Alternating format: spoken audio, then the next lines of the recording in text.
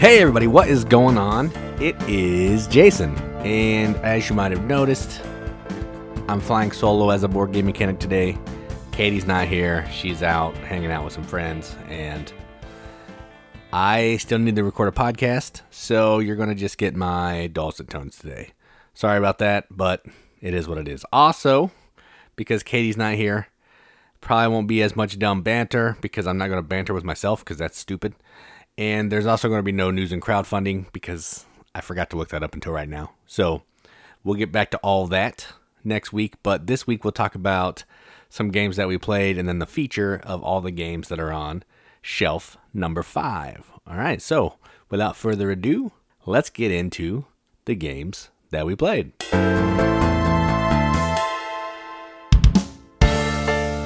All right, so we've actually played a lot of games this week. We had our friends Brandon and his wife Josie over and played some games. We had our friend Chris and his wife Amy over for our weekly game night.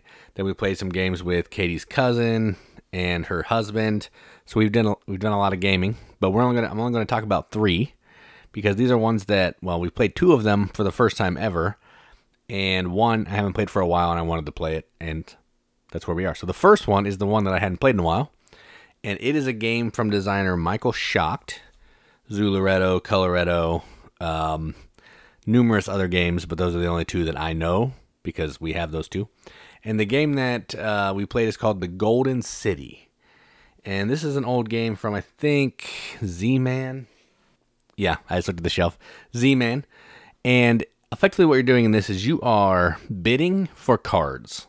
You're trying to get like cards that match a terrain type on the board because you're trying to build these businesses to build a network from the outside on the coast in to the center of the Golden City to score a pile of points.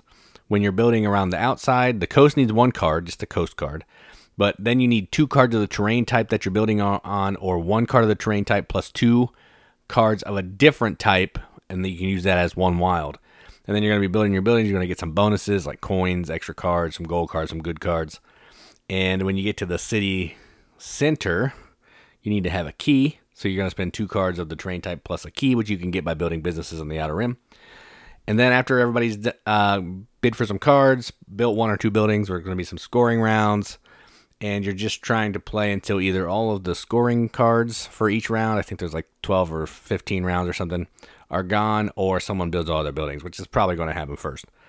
So think of like a Ticket to Ride or Royals, Ethno, something like that, but with network building and bonuses and I kind of erased. So it's Ticket to Ride-esque, maybe a little deeper than that, but similar. It's not going to be super deep because it's a Michael Schacht game, and most of his games are family weight. So yeah, if you're looking for something like that, old game, fun, I enjoy it, then I'd say check this out. You can probably find it for cheap. We got it at I don't know, I think I got it in a trade or something, or Black Friday, which is probably why we have it, because it was cheap.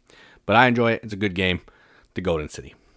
All right, next up is a little tiny card game that we've had on the shelf, I don't know, for years. I thought that I'd opened it and at least learned it before, but when we went to play it, the cards were still in shrink, so apparently I did not do that. And that game is called Isle of Trains, and this is the first edition. I kind of wanted to play this because there's a new edition coming out from another company, or maybe the same company that has some new mechanisms, and I wanted to maybe get that one and compare them. But also I wanted to play this because I heard it's a good game. It's got multi-use cards, and I felt, I can learn this without ever looking at it. I don't normally do that, but I did. We fumbled our way through it, and by the end of the game, I think we got it. So this is a game where you are operating a train, which is going to be represented by a card. Everybody's going to start with an engine, a really terrible engine. And each engine can pull a certain number of train cars based on the weight. They have a weight limit, so you got to make sure you're adhering to that. And there's 3 types of hauling cars, I guess. So like there's a tanker that can carry liquid. There's a box car, I think, that can carry wood. And I forget what the other one is, but it can carry like coal. And then there's a caboose, which will give you maybe some special abilities or something. So on your turn, you're going to be taking a couple actions. You can draw cards. You can build a card, which every card has a value. And you're going to spend cards from your hand to meet that value, kind of like San Juan, that kind of thing. Race for the Galaxy. And then You can take a card from your hand and store it in either your own train car or someone else's train car to either use an ability, special ability that's on the car if you put it into someone else, or just put it in yours so then you can make a delivery. Because that's another thing you can do. There's this map out in the middle of the board, and you're trying to get to certain types of goods to make deliveries to score points. So it's a multi-use resource management pick up and deliver game that's all cards. It's interesting. It's not super long. It's not super complicated. I had some struggle. We played it wrong on how you pay for cards. But outside of that, I think we played everything else right. It's fast. It scales the time based on the number of players. So you're not, a 2-player game's not super long and a 4-player game's not super short. It's a good game. The new version, I guess, has passengers, which will be cool because that gives you more stuff to deliver to the towns as opposed to just delivering goods. It makes it a little thinkier and all that kind of thing. So I'm excited to try that one. But even not having that one, this one's a solid game, and I enjoyed it. Glad that past me bought it so future me could play it and have a good time. So that is Isle of Trains, and that is game number 2. All right, next up is a game that when it came out, I was really intrigued by it. And then they put out a game that was kind of like it, but it was different, and I was intrigued by that one. But for some reason, I never played either of them.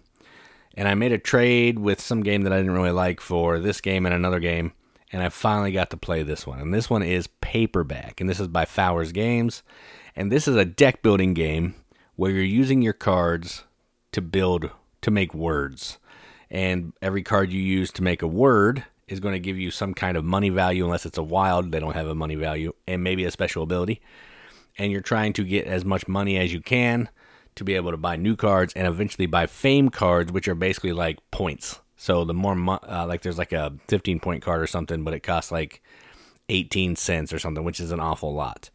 So you're trying to build your deck as best you can to make the biggest words you can, because there's some bonuses for that, and you're just trying to get as many points as you can before the game is over. And the game ends when there's these common letters, or common cards, they're not always letters, that come out. There's 4 of them that everybody can use, or they might let you make 2 words or whatever.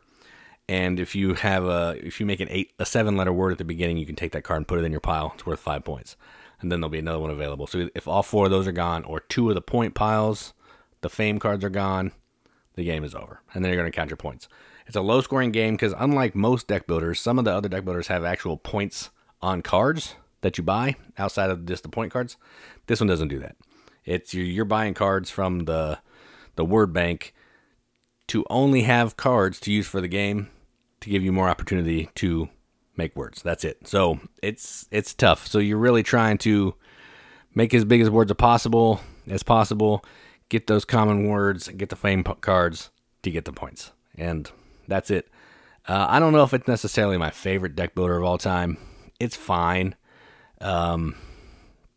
It's not like lighting my world on fire or anything, but I do like it. And if someone's into word games and maybe I think they could pick up on deck building, it might be one I break out, but I'm not going to pass up ICP or Summer Camp or Arctic Scavengers or something for this game, because those games, in my opinion, are far superior to this one. But Paperback was a fun game, and the other one that I said came out that was after this one is Hardback, which does the wilds in a little bit different way, or you can use every letter as a wild by flipping it upside down. I don't remember. It's similar, but it adds some different stuff to it. So either way, Paperback, Hardback, they're probably, if you like one, you like the other. But that's what we play, Paperback. And those are the 3 games. So let's stop talking about that and move on to the games on the shelf.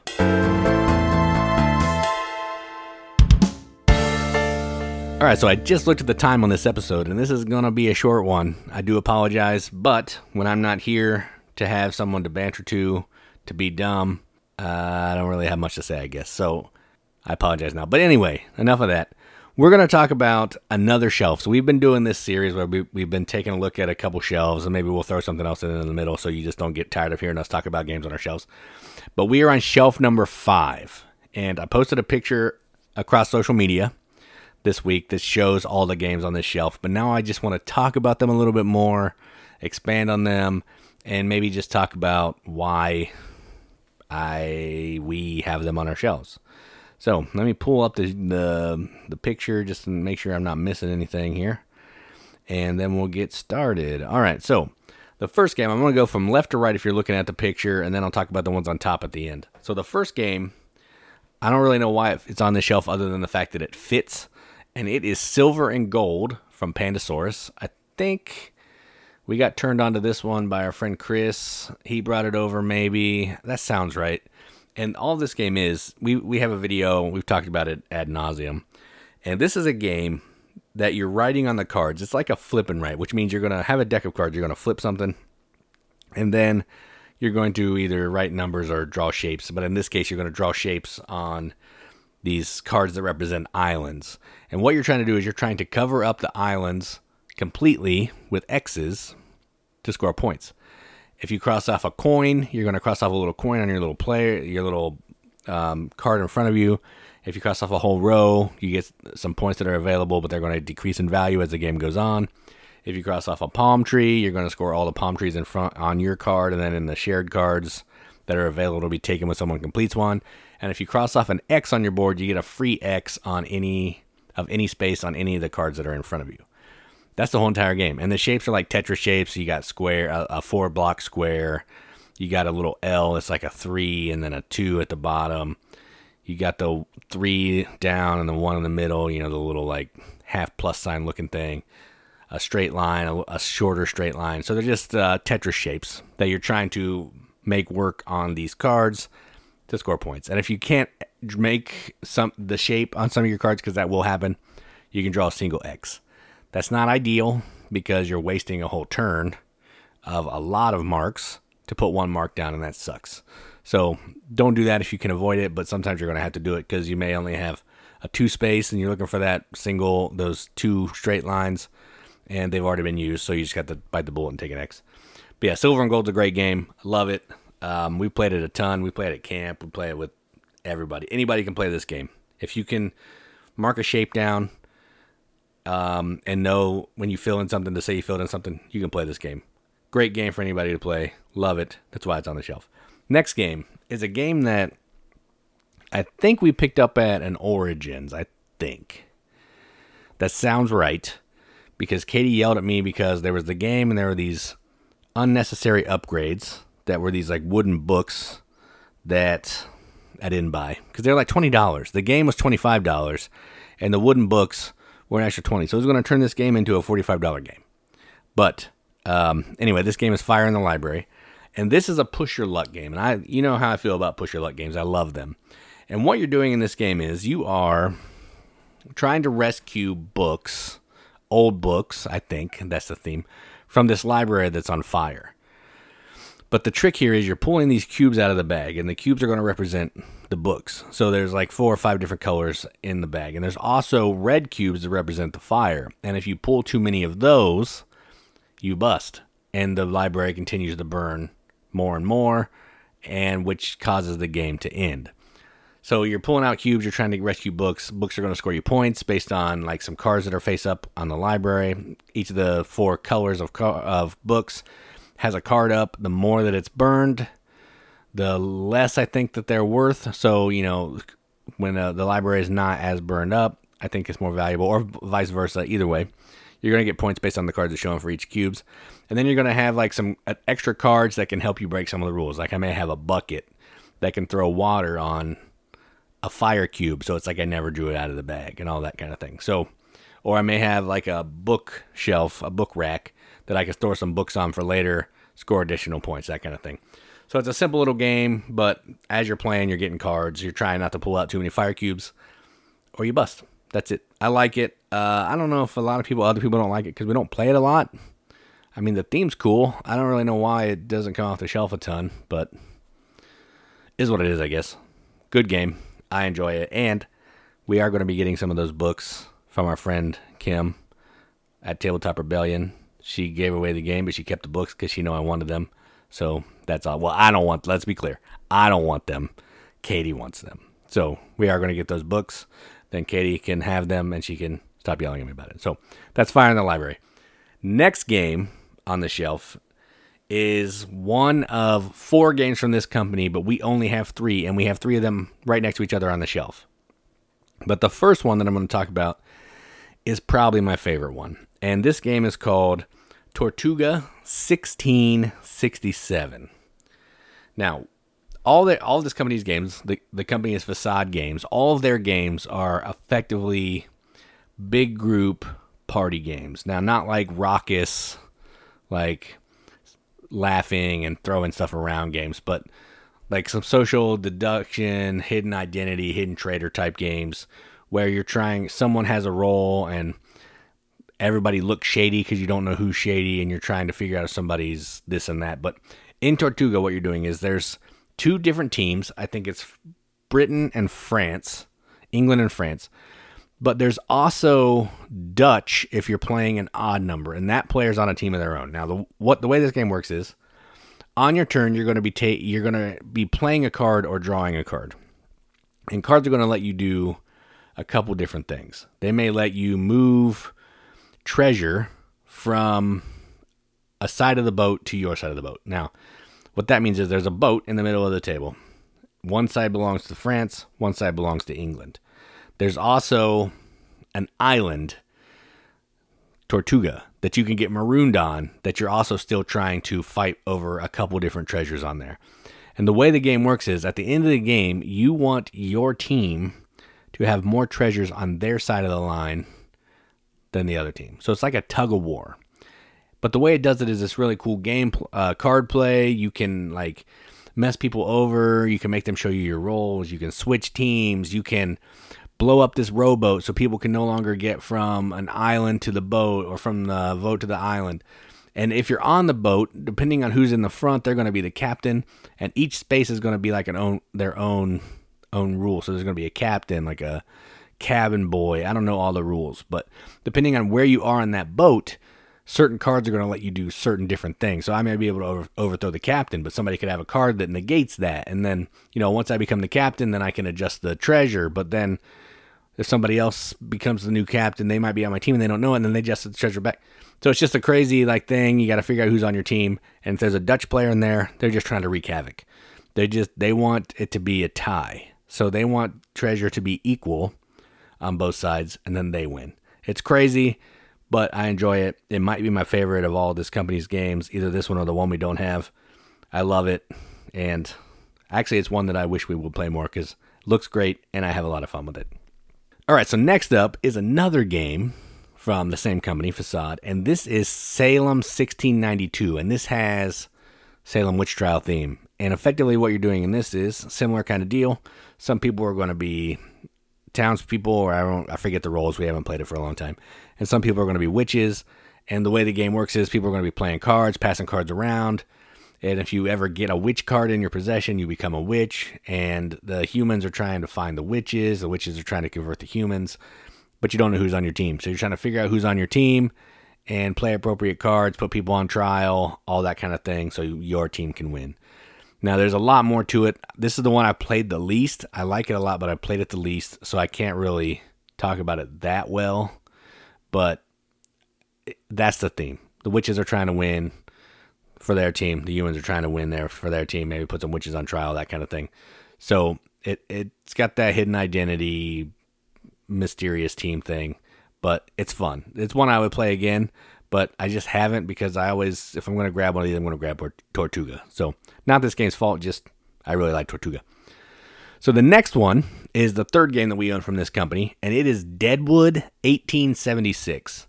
And this is maybe my least favorite one of all of them. It plays the least amount of players, and the gameplay is just not as interesting to me. The production is great, but the gameplay is not as interesting. And I've only played it one time, so I don't even know if I'm going to be able to describe it that well, but I'll try. When's this stopped me before, I guess, right? So in this one, you're taking on a role of like a different person from the Wild West in 1876. And what you're trying to do is you are trying to acquire different types of guns that are going to be represented by different types of dice that have different pips on them for a better probability of hitting. And you're trying to shoot other players to take treasure from them. You're trying to go into places and rob places to get treasure. And you're ultimately trying to get these badges, I think, like sheriff badges, to be able to take an extra turn at the end of the game. Because the whole point of the game is you want to have more treasure than everybody else. But it's really hard to do that. And attacking is kind of hard and convoluted. Maybe I just didn't understand the rules and I didn't play it right. But from what I remember, it wasn't as smooth as the other two games. And the theme was great. I love the Wild West theme, but I don't know. The gameplay was not as fun as I was hoping because I love a Wild West game. I love Bang. I love Bang the Dice game. Those games are amazing. I wanted this to be like that, and it is not. So I don't hate it. If somebody wanted to play it, I would play it. But it's just not one that I'm probably ever going to take off the shelf. I'll keep it on the shelf, though, because it looks amazing in that cool book. But outside of that, yeah, not really my jam. Next up is a game from Steve Finn from Dr. Finn's Games. But this is actually published by Yellow. And it's on the shelf because it looks like a book. Most of these games on the shelf actually look like a book of some sort, except for Silver and Gold and the two on top. And this game is called Biblios. And what this game is it is, let me try to think. I haven't played it for a really long time. This is effectively an auction game and a set collection game. What you're trying to do is you're trying to get these cards. The way the game works is you're going to take a card and you're going to put it in certain piles, either in front of you or in one of the other piles. And you're trying to get these cards that you can then use as money later to be able to buy other cards or to acquire these cards of different colors to manipulate these dice so you can score a pile of points. Now, I know there's more to it than that. Again, it's been years since I played this game. But I know ultimately is you're trying to get cards of a certain color that's going to be represented by one of these 5 dice. And you're trying to adjust the pips on those dice up to as high as you can go. Because if you have the majority of that color at the end of the game, I believe this is how it goes, you're going to get the points that are on the die. So you want, if you're really focusing hard on red, you want to make sure that the red is up as high as it can go in points. So you can get a lot of points. And that's kind of how the game goes. There's cards you can acquire that let you manipulate dice. There's cards that you can acquire that let you duplicate some cards, I think. Again, it's been a long time since I played it. But it's a really fun game. Not a lot of people in our group like it. I know Katie doesn't really like it. So we don't play it a lot. And outside of my game group, I don't know who I'd play it with. Unless I was at a con or something. But it's a good game. And maybe someday I'll get to play it again because I like it. So that is Biblios. All right, so the next game on the shelf, honestly, I don't think we've ever played it, maybe one time, but I played it at an Origins, and I really liked it. We didn't buy it there, but I saw it, I think, like half-price books or something. It was like $2. So I picked it up, and the game is called Wordsy. And this is another word game that I really like. We only have a couple word games. We have Spell Smashers, which is like a word game dungeon crawl, which is cool. Paperback, Bananagrams and Scrabble and all that stuff, but like good games. Just kidding. Easy, just kidding. And we also have this one. And this game, I'm going to actually look it up on BGG because I am a little hazy on it. I'm just trying to remember what happens. I know there's some cards that have words or letters, and then you're trying to use those letters to make as many words as you can, but I'm trying to see how that works. So let me look at some pictures here. There's a grid of letters, and you're trying to use those letters to make words.